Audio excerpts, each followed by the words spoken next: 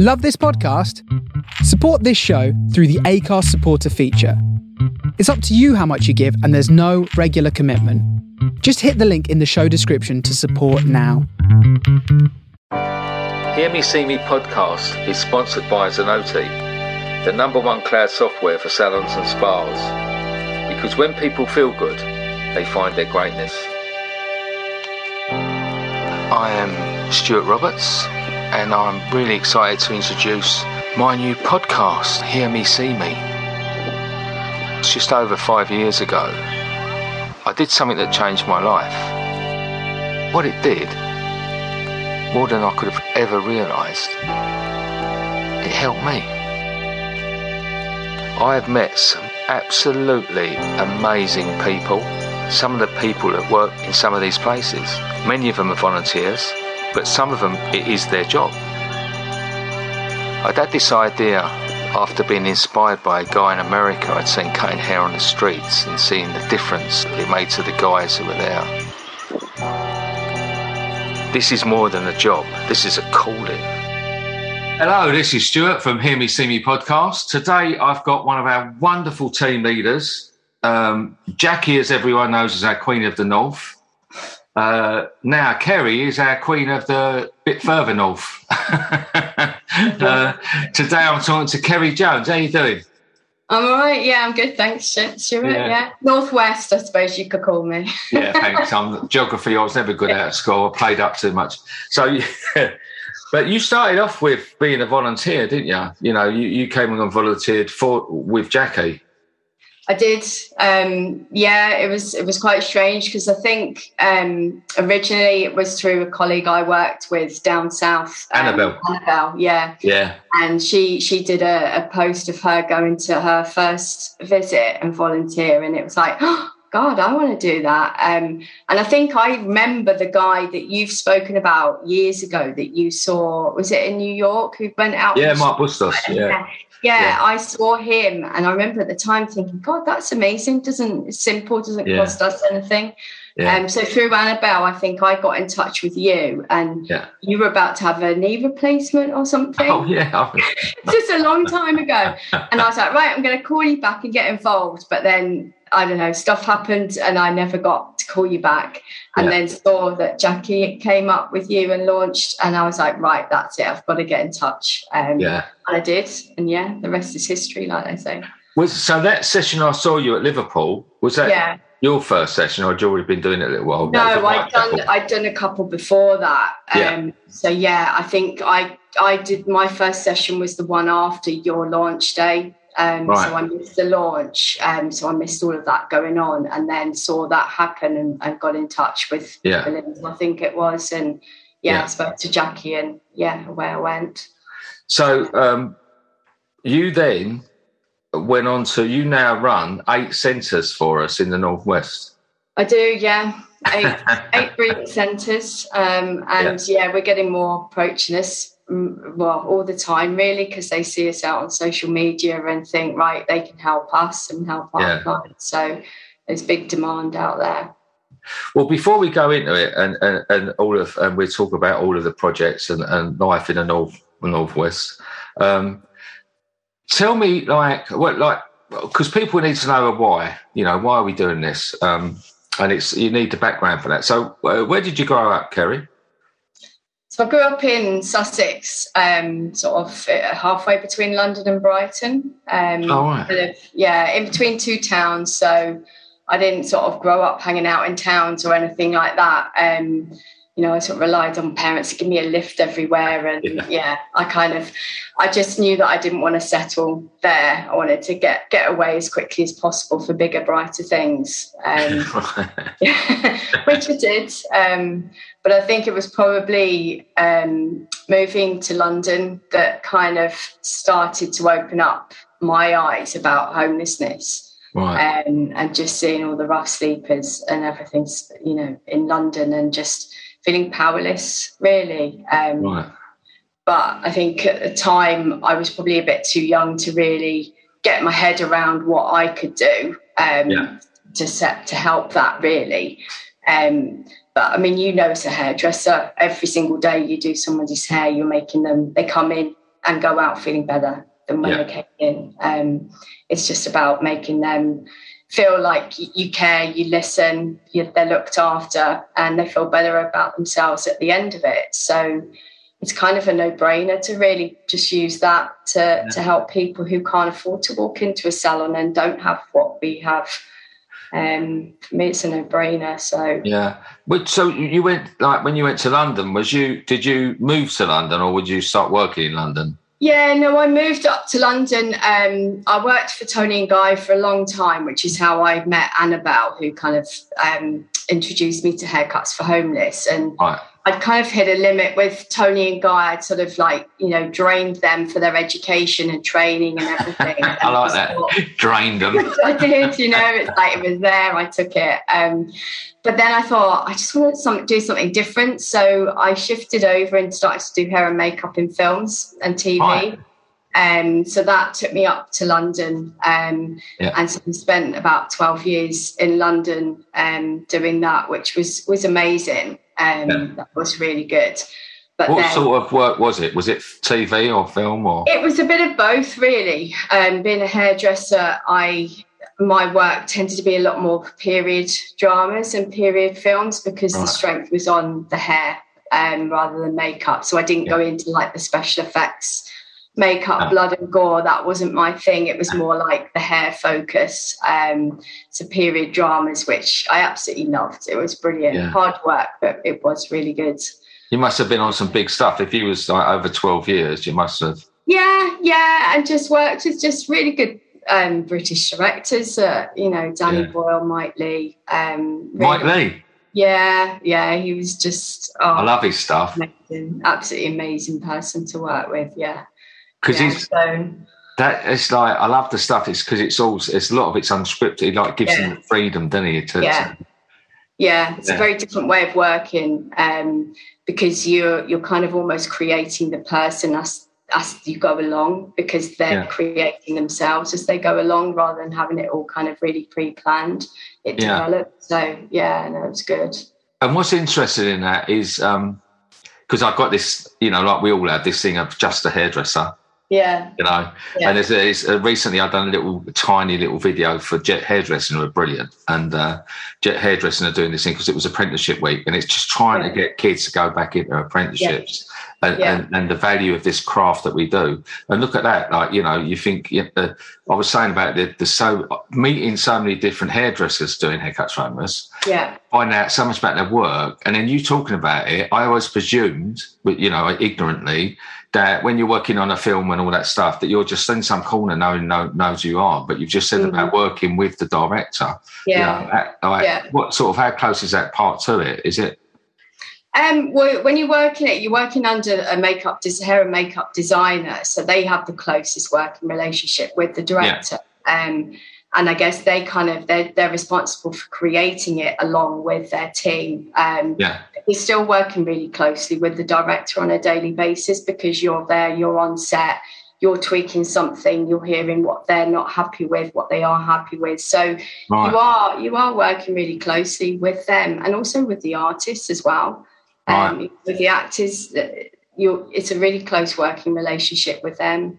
Hair and makeup and costume department, it's a bit like the bond you have with clients. You can quite often be their prop because they're not always full of confidence and feeling secure in what they're doing. So you're working with them quite closely and intimately before they then go on camera. So, I think however you're working as a hairdresser, it's the same thing. You're working really intimately and closely and forming bonds with people about making them feel better about themselves. Yeah, because I had a lovely Annika Foni. She came on the podcast and she does a lot of the really sort of superstar music, people's hair, and she says like she can be flying around the world in a jet with particular artists, and so it goes back to that hairdresser client relationship. It's more than her just being on there to do the hair.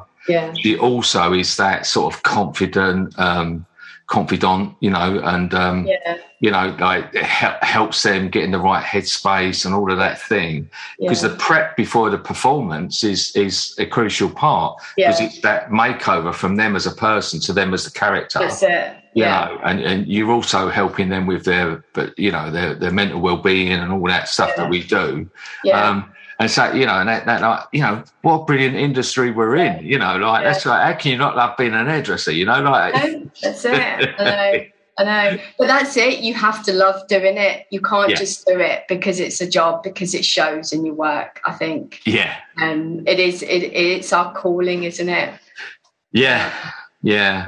And I think that's what does it as well, even with what we do. You can't just, people say, we have a little bit sometimes of like, like there's this thing of, I do get it, like no selfless act is recognised, that's that sort of, and because we sort of document, I mean, all these lovely pictures behind me of what we do.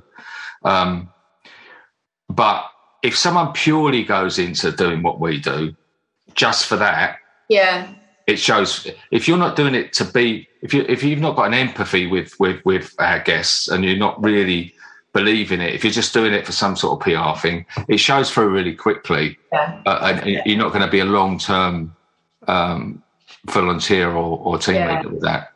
No, definitely. It's funny because that's an area that I don't think I'm ever going to be comfortable with, is having my photo taken, my face on what we do. It's kind of funny. The first session I did, Jackie sort of posted the photos after, and I was like, oh my God, I just got my serious concentrating hair cutting face on. And I said, Jackie, you got to tell me when you're taking a photo of me so I can at least look semi-decent. And she just laughed. But, I like to warm me so I can breathe in a bit, I like the group photo. Sometimes I pass out when they take too long to vote. Like oxygen, but and the thing is, you've got nothing to worry about, because Jackie's face looks like she's extremely constipated when she's. We call it a constipated face. I think it's because we're both dark haired. We've kind of got that like serious dark look about us. So you did that for 12 years. What did you go then back into salon work after that? No, after that, kind of as part of my job, I worked on a film in Liverpool working with Danny Boyle. So I was in Liverpool for 3 months and met my now husband just out in town one night. So did the back and forth up. Oh, look, the red roses behind you. Look, the light's still there. Look at that. Look. But so did the distance thing, and then just thought, I've had enough of London. I'm ready for another change. So moved up, but I never really got to establish myself up here. I tended to go back down to London because that's where my contacts were and where I was known by the makeup designers. And then I started having a family, so it wasn't really a job to go back to after that. It was too long hours. So I stopped and then just work for myself now, set my own hours. And you're freelance hairdresser now? I'm freelance now, which I'm really, really grateful to have that freedom and balance with family life and work. So, I think I'd like to, I must find out the numbers for it. But there's a very high percentage of our volunteers that are freelance. And I think it's the freedom that allows them to work around the sessions, Yeah. I mean, I think... most people do tend to have Mondays off, but I do get other volunteers that come to me and have said, or people that want to volunteer that have said, I can do a Tuesday or a Thursday. But it's, for me, that makes it a little bit trickier because I have to try and keep it so it can take over my life. I could quite easily do this every day of the week, but I have to earn a living as well. Yeah. So I kind of have to strike a happy medium with days. But I think sometimes if they work in a salon or a barber's, it can be a little bit limiting to the time they've got. Yeah. Because if they've got a staggered day off, then it's there's a limit to the stage we're at of haircuts for homeless. There's a limit to sort of across the week, when we can do it. And sometimes I do get asked for centres. There was a lovely lady phoned me last week. she phoned me on Thursday because she'd just taken over this project after lockdown, just getting it going again. And it was in North London, but they were doing this thing on a Friday lunchtime. Right. You know, and I just said to her, look, I know, I said, the thing is, while you're struggling to get people there to cut hair, someone had done the same thing. They said they were coming and then hadn't told her they weren't. So she got there at the very last minute. And I said to her, the thing is, I'm not going to promise you. I doubt very much I can get someone for you because hairdressers have to earn money. You know, Thursday, Friday, Saturday is still generically the busy time. You know, that's your good days. You know, I had a salon for 30 years. You know, like Friday and Saturday paid for Monday to Thursday. You know, so it's tends to be why most of our projects are Monday to Wednesday. We've got very few any other time.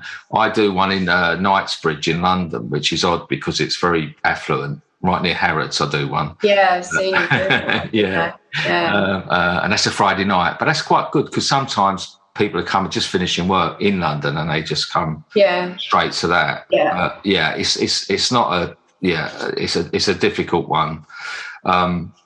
So when we went, when I saw you, because let's talk about what's happened with COVID, because with the lockdowns and stuff like that, I mean, we were flying like just to the point where we were going up another level with charity before the pandemic, and I saw you there before then. That was at Whitechapel Centre. The drop-in centre. Yeah, it was packed, wasn't it? It was just a great place. Yeah.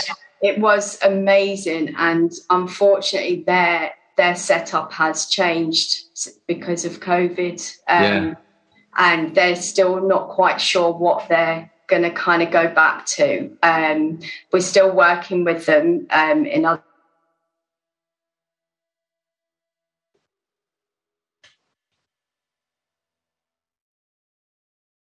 I've just lost you, my darling. Got me? Yeah, I've got you now. Yeah. So they've got other centres, but then the main drop-in centre was just brilliant. I loved it because they just came in off the streets. They literally came from their night shelter where they'd slept, or they come in off the streets just for a hot drink, to use the computers for... support, for a counsellor. And so it was just like this massive room of people, some not. And it was just buzzing, they all just like, me and Jackie, I think, did 24, 25 people in 2 hours just whizzing through. But that did sadly have to close because of COVID. So it's not, they haven't quite got that set up again. Yeah, I think there was talk of them having a new building, wasn't there? Because that building was on they are hoping to have another hostel, but that should be around about March time this year. But at the moment they splintered off because COVID. All the councils were given the money to put people up in accommodation, weren't they, to get them off the street for COVID. And that pretty much worked. I think they had quite a large success of getting them all off the streets and putting them up in a hotel. But then that contract ended and they had to move out. So we're just waiting to hear what the new centre is going to be like. Hopefully it'll be a similar setup, because you want to reach as many people as possible. Not be spread out too thin over lots of different centres. To have one place where you're reaching a lot of people is just great. This is a challenge we've had for anyone that's interested, because it's not as... Sometimes you see it in the centres, like we've got the Whitechapel Mission in London, and you've got the Whitechapel Centre, and it's very much... They were very similar. But unfortunately, like the Mission, they do amazing work, and I'm still their biggest fan. But unfortunately, a year ago, I think it's a year now, that they said we couldn't go anymore. And I was devastated because I'd got to know them guys so well. But what happened in lockdown, they had an office area, and the lovely Sonia, who's behind me there she is. Oh, yeah. Love of my life. She's... she was in the office, and she used to just sort of like in the corner, and she'd move to the table and all that, and we used to do it in the office. Yeah. And of course, like a lot of things, when it all got closed they never closed. Actually, they kept it on a doorstep service. Yeah. But they used the time to remodel, so they set up a room for an extra Sonia. But it was all permanently set in there, so we had nowhere else to go in there. And I was so sad when she said, like, we love it here, but we just got nowhere to put it now. Yeah. And the thing is, people see it like that, but that place was buzzing. And I mean this in the right way, but it's almost like got the atmosphere of like a busy salon, like on a Saturday. Yeah. As opposed to maybe you go to a little residential centre and you've got two or three people. Yeah. That's the sort of like the equivalent of a Saturday afternoon. Yeah. Definitely. And the other ones are like a Monday morning, like it's a bit like that. Yeah. And you can't get, that buzz of the atmosphere and, and the laugh. Because let's remind people what fun we had. I mean, know, don't you? Yeah. Yeah. I mean, everybody I meet, it's truly humbling, because you can go in there feeling like, I don't know, stuff's going on in your life, because we all have stuff going on in our lives. And you walk in there and that just disappears, because the humour and their resilience, I guess, it's just amazing. Yeah, I absolutely love it. And the stories they tell, the laughs they have for this is just brilliant. You can't beat it. I think also what always strikes me is how they look out for each other. Yeah, definitely. Yeah. Especially so in our the Whitechapel Men's Harm Reduction Centre. I think it's for men with sort of age 40 and over with alcohol problems, and a lot of them, they have a really hard time in there. They do, but the bond between them all is just amazing, and between the staff as well. That's one of my favourite centres. I just love the atmosphere when I go in there. It's just lovely. I just want to hug them all. I know. They are just so grateful, and they always ask how I'm doing. And, they found out, over the sessions, they found out that I've got two girls and the ages they are. And they remember, I go back the next time, like, how are you girls getting on? And you just think, you're asking me. How I'm getting on is nothing compared to how you guys are getting on. It never ceases to amaze me. I said on Hetty's one that came out last week that Henrietta. I always call her Hetty because I've got Hetty in Milton Keynes and Henrietta in the buses. But like when we first done the first session on the bus, and I saw and from Whitechapel Mission, I hadn't seen Barrington for a couple of years, and I just saw him on the corner, and it was like, Barrington, and he's, how you doing, man, and all that. Yeah. And I took his car, I said, look, I will be back. He said, tell me if you're going to be at the bus, and I gave him my number. And then Christmas, I got a text. I think it might have even been Christmas morning. Happy Christmas to you and your family. From him. From Barrington. Oh. Yeah. It's like, he took his time out, how can you, that's like, I don't know, I had goosebumps. I was like, really, I said, close to tears. It restores a bit of faith in humanity, doesn't it? With everything else going on, I think. In his life, if they can think of you at a time like that, then it restores a bit of faith in humanity. Yeah. So if ever, anyone wonders why we do it, and it's like any challenge, like as it's challenges, running Haircuts for Homeless, and you'll know now, being a team leader, that you have that challenge that we sometimes people don't do what they're going to say they're going to do, and sometimes centres aren't as cooperative as other centres, and all of the things that we do. And when the frustration comes, the next thing is you get like the Barrington. Then just think, nah, I don't. I'll deal with all that. Yeah. This is why I'm here. I'm here for these people. That's what I'm for, and I'll put up with the other stuff. Yeah. And I think people have you noticed a sort of decline in the amount of people pre-COVID to post-COVID, like the amount of people that are willing to come and help? Yeah, definitely. Yeah. I mean, the people that I have on my team are amazing. They're brilliant. They're committed. Couldn't do it without them at all. But I do just think, come on, we need some more people to get involved. Because it's 2 hours, you know, we are all sort of juggling, working and earning our money, but also giving something back. But it's just 2 hours once a month or as many times a month as people want to, really. But it is only 2 hours in the morning or in the afternoon. So the way I see it is you can, if you work for yourself, you can always take clients either side of it. And, you know, it isn't, to me, it's not a lot to ask. And I think that what you get back from it is just well worth the 2 hours of time. Listen to Kerry, everyone. Listen to Kerry. Be a Kerry. Don't be a Karen, be a Kerry. Because there's so many volunteers that are called Karen. I do apologise. But and that's the thing. I think getting across to people that the good far outweighs the bad, by far. And as well, our minimum requirement. So we don't put any pressure on volunteers, but our minimum requirement before, like, please don't like take up the role or you know, think about being a volunteer if you can't commit to the minimum. Yeah. Now the minimum is 2 hours once every 6 weeks. Mm-hmm. Now that adds up to something like 16 hours, 17 hours a year.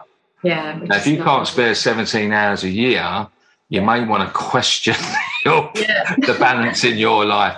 And I guarantee you, fellows, for whatever you lose monetary-wise or personal time-wise, you'll reap the benefits 100-fold for those. That's it. And I think the common question with volunteers is like, well, what do I need to bring? What do I need to do? Well, you don't really need to do anything other than show up with your basic kit.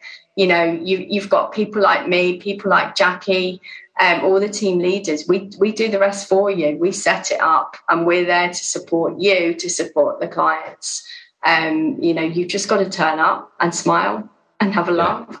I love that. You've got to turn up and smile and have a laugh. Guys, we've got to make an advert out of this. We're going to have to, you know, this has got to be the advert for haircuts for homeless volunteers. You know, and that's why, and you just touched my heart there because, you know, as you know, recently I was really, really fortunate, and I don't, you know, my kids reckon I haven't stopped banging on about it, but that's a falsehood, about me getting an MBE. You know, they say to me, Dad, you got an MBE? I went, yeah, all right, yeah, all right. But what I genuinely mean in there is like, from what you've just said as well, I couldn't have done any of that without particularly the team leaders. The team leaders, you know, 100% the volunteers, you know, without I'm just Joe Bloggs running around on my own doing it. So without the volunteers, it doesn't happen. Yeah. But a key element is those team leaders. As you just said, you get it going, you sort all out the bits and pieces. You know, you have a kit of stuff there ready for people to back them up. You liaise with the team and with the, you know, the team leaders are crucial to Haircuts for Homeless, you know. And then, as Jackie did, I mean, going back to that, you started off as a volunteer. Yeah.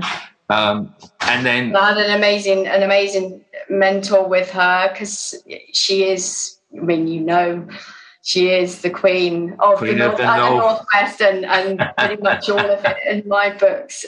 She just, you know, blows anyone out of the water. So, you know, to work with her and have her to kind of help me set this up was just brilliant. I just still got there, but it was that much easier having her to show me the ropes. And, you know, even now I'm still texting her, you know, several times a week and going, oh, what are you doing here? Oh, you're doing your dates. Like, you know, it's teamwork as well. And I think for me, that was the other thing was because I work on my own. It's a bit lonely. I do miss that buzz of being in a salon. So being involved with Haircuts for Homeless, I've got my little team again to sort of bandy ideas around and connect with. So for me, that's the other side of it, is I get something out of it because I'm working as part of a team again. And that's, I know for a fact that it really helped. It helped me, no end, and everyone's heard me say about that. But what they probably don't hear me say so much, it really helped my sister, Belinda. Yeah. Because when we lost the business, when I had to, throw the towel in, I had this to focus on. At that point, she didn't. And she'd been mother hen to that business for 30 years. She was, as you know, Belinda, being mother hen to this project. She was that to the salon. You can imagine her, can't you? She was front of house on a Saturday. She was run the office like clockwork through the week. And she was really, even though they didn't always appreciate it, she was all the staff's mother hen as well.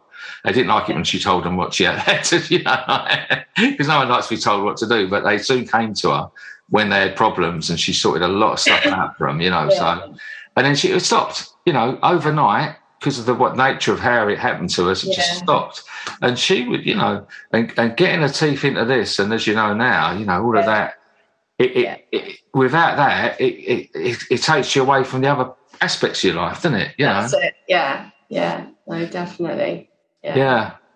I think I can't say enough about what people will get from it, and I think our sort of mission for this year is to get across. Because somehow I need to change the message a little bit, because we see the images and we see what we do, but as you say, with things like this is good, because if there's hairdressers out there listening to this, they may get a better idea of what it's like. Yeah, and maybe we need some new videos. L'Oreal have kindly said that they make some new videos with me, but get across the fact that what great fun it is as well. Yeah, no, definitely, because I know there's people out there that want to get involved. Yeah. And I think everybody's nervous. It's the fear of the unknown, isn't it? And I didn't have a clue what I was going to be facing when I first turned up. I'd spoken to Jackie on the phone, and she said, some people come in off the streets and they won't have clean hair. Then, you have to let your standards from what you expect in a salon go. You're not doing your wash, cut and blow dries and your high standard finishes and everything. But what you are doing is giving them that human touch. But I didn't know what to expect until I turned up. But it just didn't matter. That went out the window. Once they sat in your chair, you were just working your magic like you do on anybody. And once you start talking to them and just start to get a feel of their stories and how they've ended up where they are, that's all that matters. And I think once you've done that first session, that's it. You know what to expect after that. I had a new volunteer yesterday afternoon, and he said, I'm a bit nervous, because I didn't quite know what to expect. And I said, that's understandable. That was me on the first session, but next time you come, you'll be fine. Yeah. Did he enjoy it? He did, yeah. No, he did. He did enjoy it. Yeah. No, I think over the years, because it's well over 7 years now, I've not had many that have really said, do you know what? Thanks for the opportunity, but it's not for me. Yeah. Maybe I've had more than that. They just haven't. They're the ones I haven't heard from. But the couple that have sort of said to me, look, I can see what you're doing. I love it. It's not for me. I can really understand that. But also I can say that it's such a minority, because nearly everyone, it blows their mind, really. You can't help but be affected by doing this work, because it changes your outlook on other things in your life, I think. Definitely. Yeah. No, you definitely, there's things that you can relate to an extent, but then you can't, because people with drink problems and the drug problems and everything. Yes, there's other people that have got problems in that area, but it's actually nowhere near as bad as these people are dealing with. So it kind of, I think it just gives you don't know what I'm trying to say, really. It just helps you deal with your own shit that's going on, I think, and put it into perspective.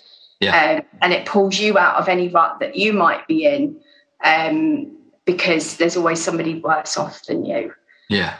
Makes you, it fills you full of gratitude, you know. Yeah. And then I must say that sometimes that some people come to me afterwards and say, it's made me feel really guilty. You know, I feel really guilty about everything I've got and, you know, all of these things. And my advice immediately is to turn that guilt into gratitude.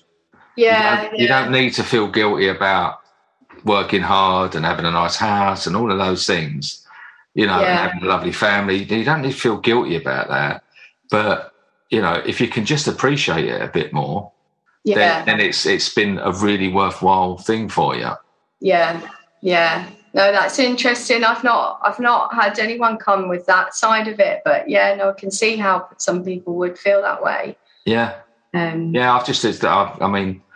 it's just happened to me a few times where people have been like that. And especially because sometimes it's such a polar opposite from people's life. As I said, I've got session stylists come and help us who are literally flying in jets around the world, you know, and then they're in this little homeless place, and this someone's got nothing, and then they show them all this gratitude, and it just blows their mind, you know, like, of the difference. And that's it. I think, you know, it's so easy to feel judged. Well, you do feel judged by a lot of people in a lot of situations, but not once do you feel judged by the people that have got nothing.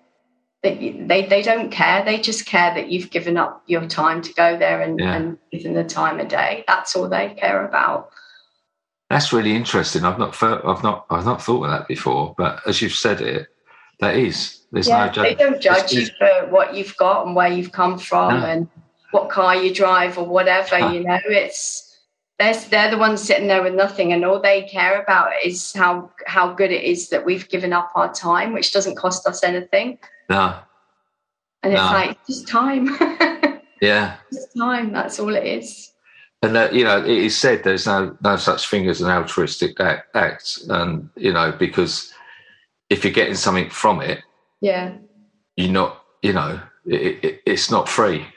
And we do get something from it, you know. We don't get, you know, that's the thing. It's how can you not benefit from it, you know? And I think we all knew how much we missed it when it got taken away from us. As I've said before, those months in lockdown, I didn't realise how much good this stuff did me. Yeah. Because I was left alone with my head. And then I realised why I used to drink, you know. And that's the thing as well, that in my recovery, I spent the first few years helping other alcoholics, you know, in the way that we do. Yeah. And then this just evolved into doing this.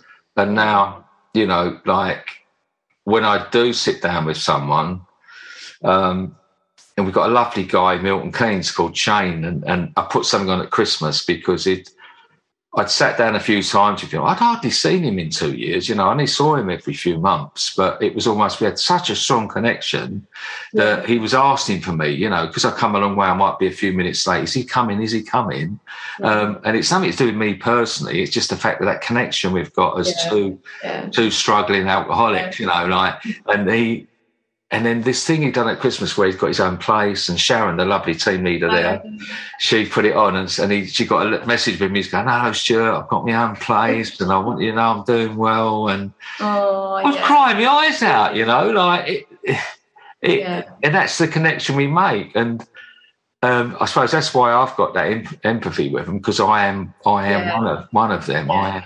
I am that. But even if you're not, even if you know, you don't have to be an alcoholic to come and volunteer. You just have to be a human being, you know, like, and you'll relate in whatever way it is. Yeah. And you'll be shocked at how interesting so many people are. Definitely. Yeah, because they weren't born on the streets. They've all come from a huge spectrum of backgrounds and lives and careers and achievements, you know, and it's fascinating. I could talk to them all day. about it, because it's just really interesting, how people have ended up how they are. And do you think it's because not many people do talk that's why they open up so readily? Yeah, I think so. Because I think sometimes as British people, we can be a bit scared to be direct and ask questions, can't we? And I know when I started out volunteering, I was kind of like, is it a bit too personal to say, well, how have you ended up in this situation? Where have you come from? What's your story? But I think they enjoy telling that because they're not ashamed of it. It's educating people that, they are worth something, and they are people. So yeah, I do think that they do enjoy talking about it. I don't think somebody approaching them on the street is gonna get that out of them, or even really take the time to have that conversation with them. So it's a space for them to tell their story, definitely. And I think that goes back to the hairdressing industry, is the fact that we are in that privileged position of really we're in someone's space. Yeah, we're in their bubble. Yeah, that other things aren't. Even a counsellor sits the other side, on another chair. Yeah. If you want to be a counsellor, you should really maybe stand behind them and touch their shoulders, and it'll all come out. Because that's that magic thing, isn't it? That you lay your hands on someone and it all just comes out. Yeah. Well, I did a young lad's a session a couple of weeks ago, and I can't even remember what I asked him first of all, but I asked him something which just then kind of spiraled on, and then he sat there and he went, he said, I feel like I've had a counselling session. I said, more to you than I have to my support worker. He said, and it's like, well, that's just how it goes with us, isn't it? Yeah. It just, like you say, it flows and pours out. He felt comfortable, and one question led to another, and off he went. But he felt better after he left. So what do you want for the future then, for what you do with us? So I would just love to be able to reach more people. As I said, we do get centres getting in touch, and at the moment, as I say, I have a great team. We work really well together, and we work with the centres, and we don't turn anyone away that we currently work with. But I would like to expand on that, and I need more people to come on board and make that commitment of ideally once a month would be really good for us. Yeah. To really sort of expand, because there's loads more people out there that need our services and need that connection. So yeah, please do get in touch. Because I think, because it all began with haircuts from us in homeless centres across the country, but it very quickly evolved into something more than the name. So we go to women's refuges, victims of domestic violence, and we've worked with ex-service people and all sorts of things. So it's opened up. I've even recently noticed a real sharp lift in the amount of questions I'm getting from food banks. Right. Food banks are starting to approach me all the time now, and I'm going to test a couple of them out. Yeah. I'm going to do one local to me and test it out. Actually, that's on my to-do list for today. Yeah. Because it is people in need. Yeah. It's that if you need to queue for food, the chances are you probably could do with a little treat, And I think you've said it before. Being homeless isn't just somebody on the street. A homeless person is somebody without their own home. Yeah. That is moving from sofa to sofa, or hostel to hostel, or bed and breakfast. It's not their home. They can't set it up. It's not secure for them. And that makes them homeless. Yeah. And there's loads of people in that situation, not just the people we see on the street. So it's a lot of different people in different walks of life that need it. So we need sort of volunteers to come in, which then enables you to do what Jackie did with you, is to mentor your team into team leaders. Yeah, definitely. The ones who've got the time to commit to it, and and then you can sort of see how it works, and we just need to get people back into giving, really. Yeah, definitely. Yeah, come on board.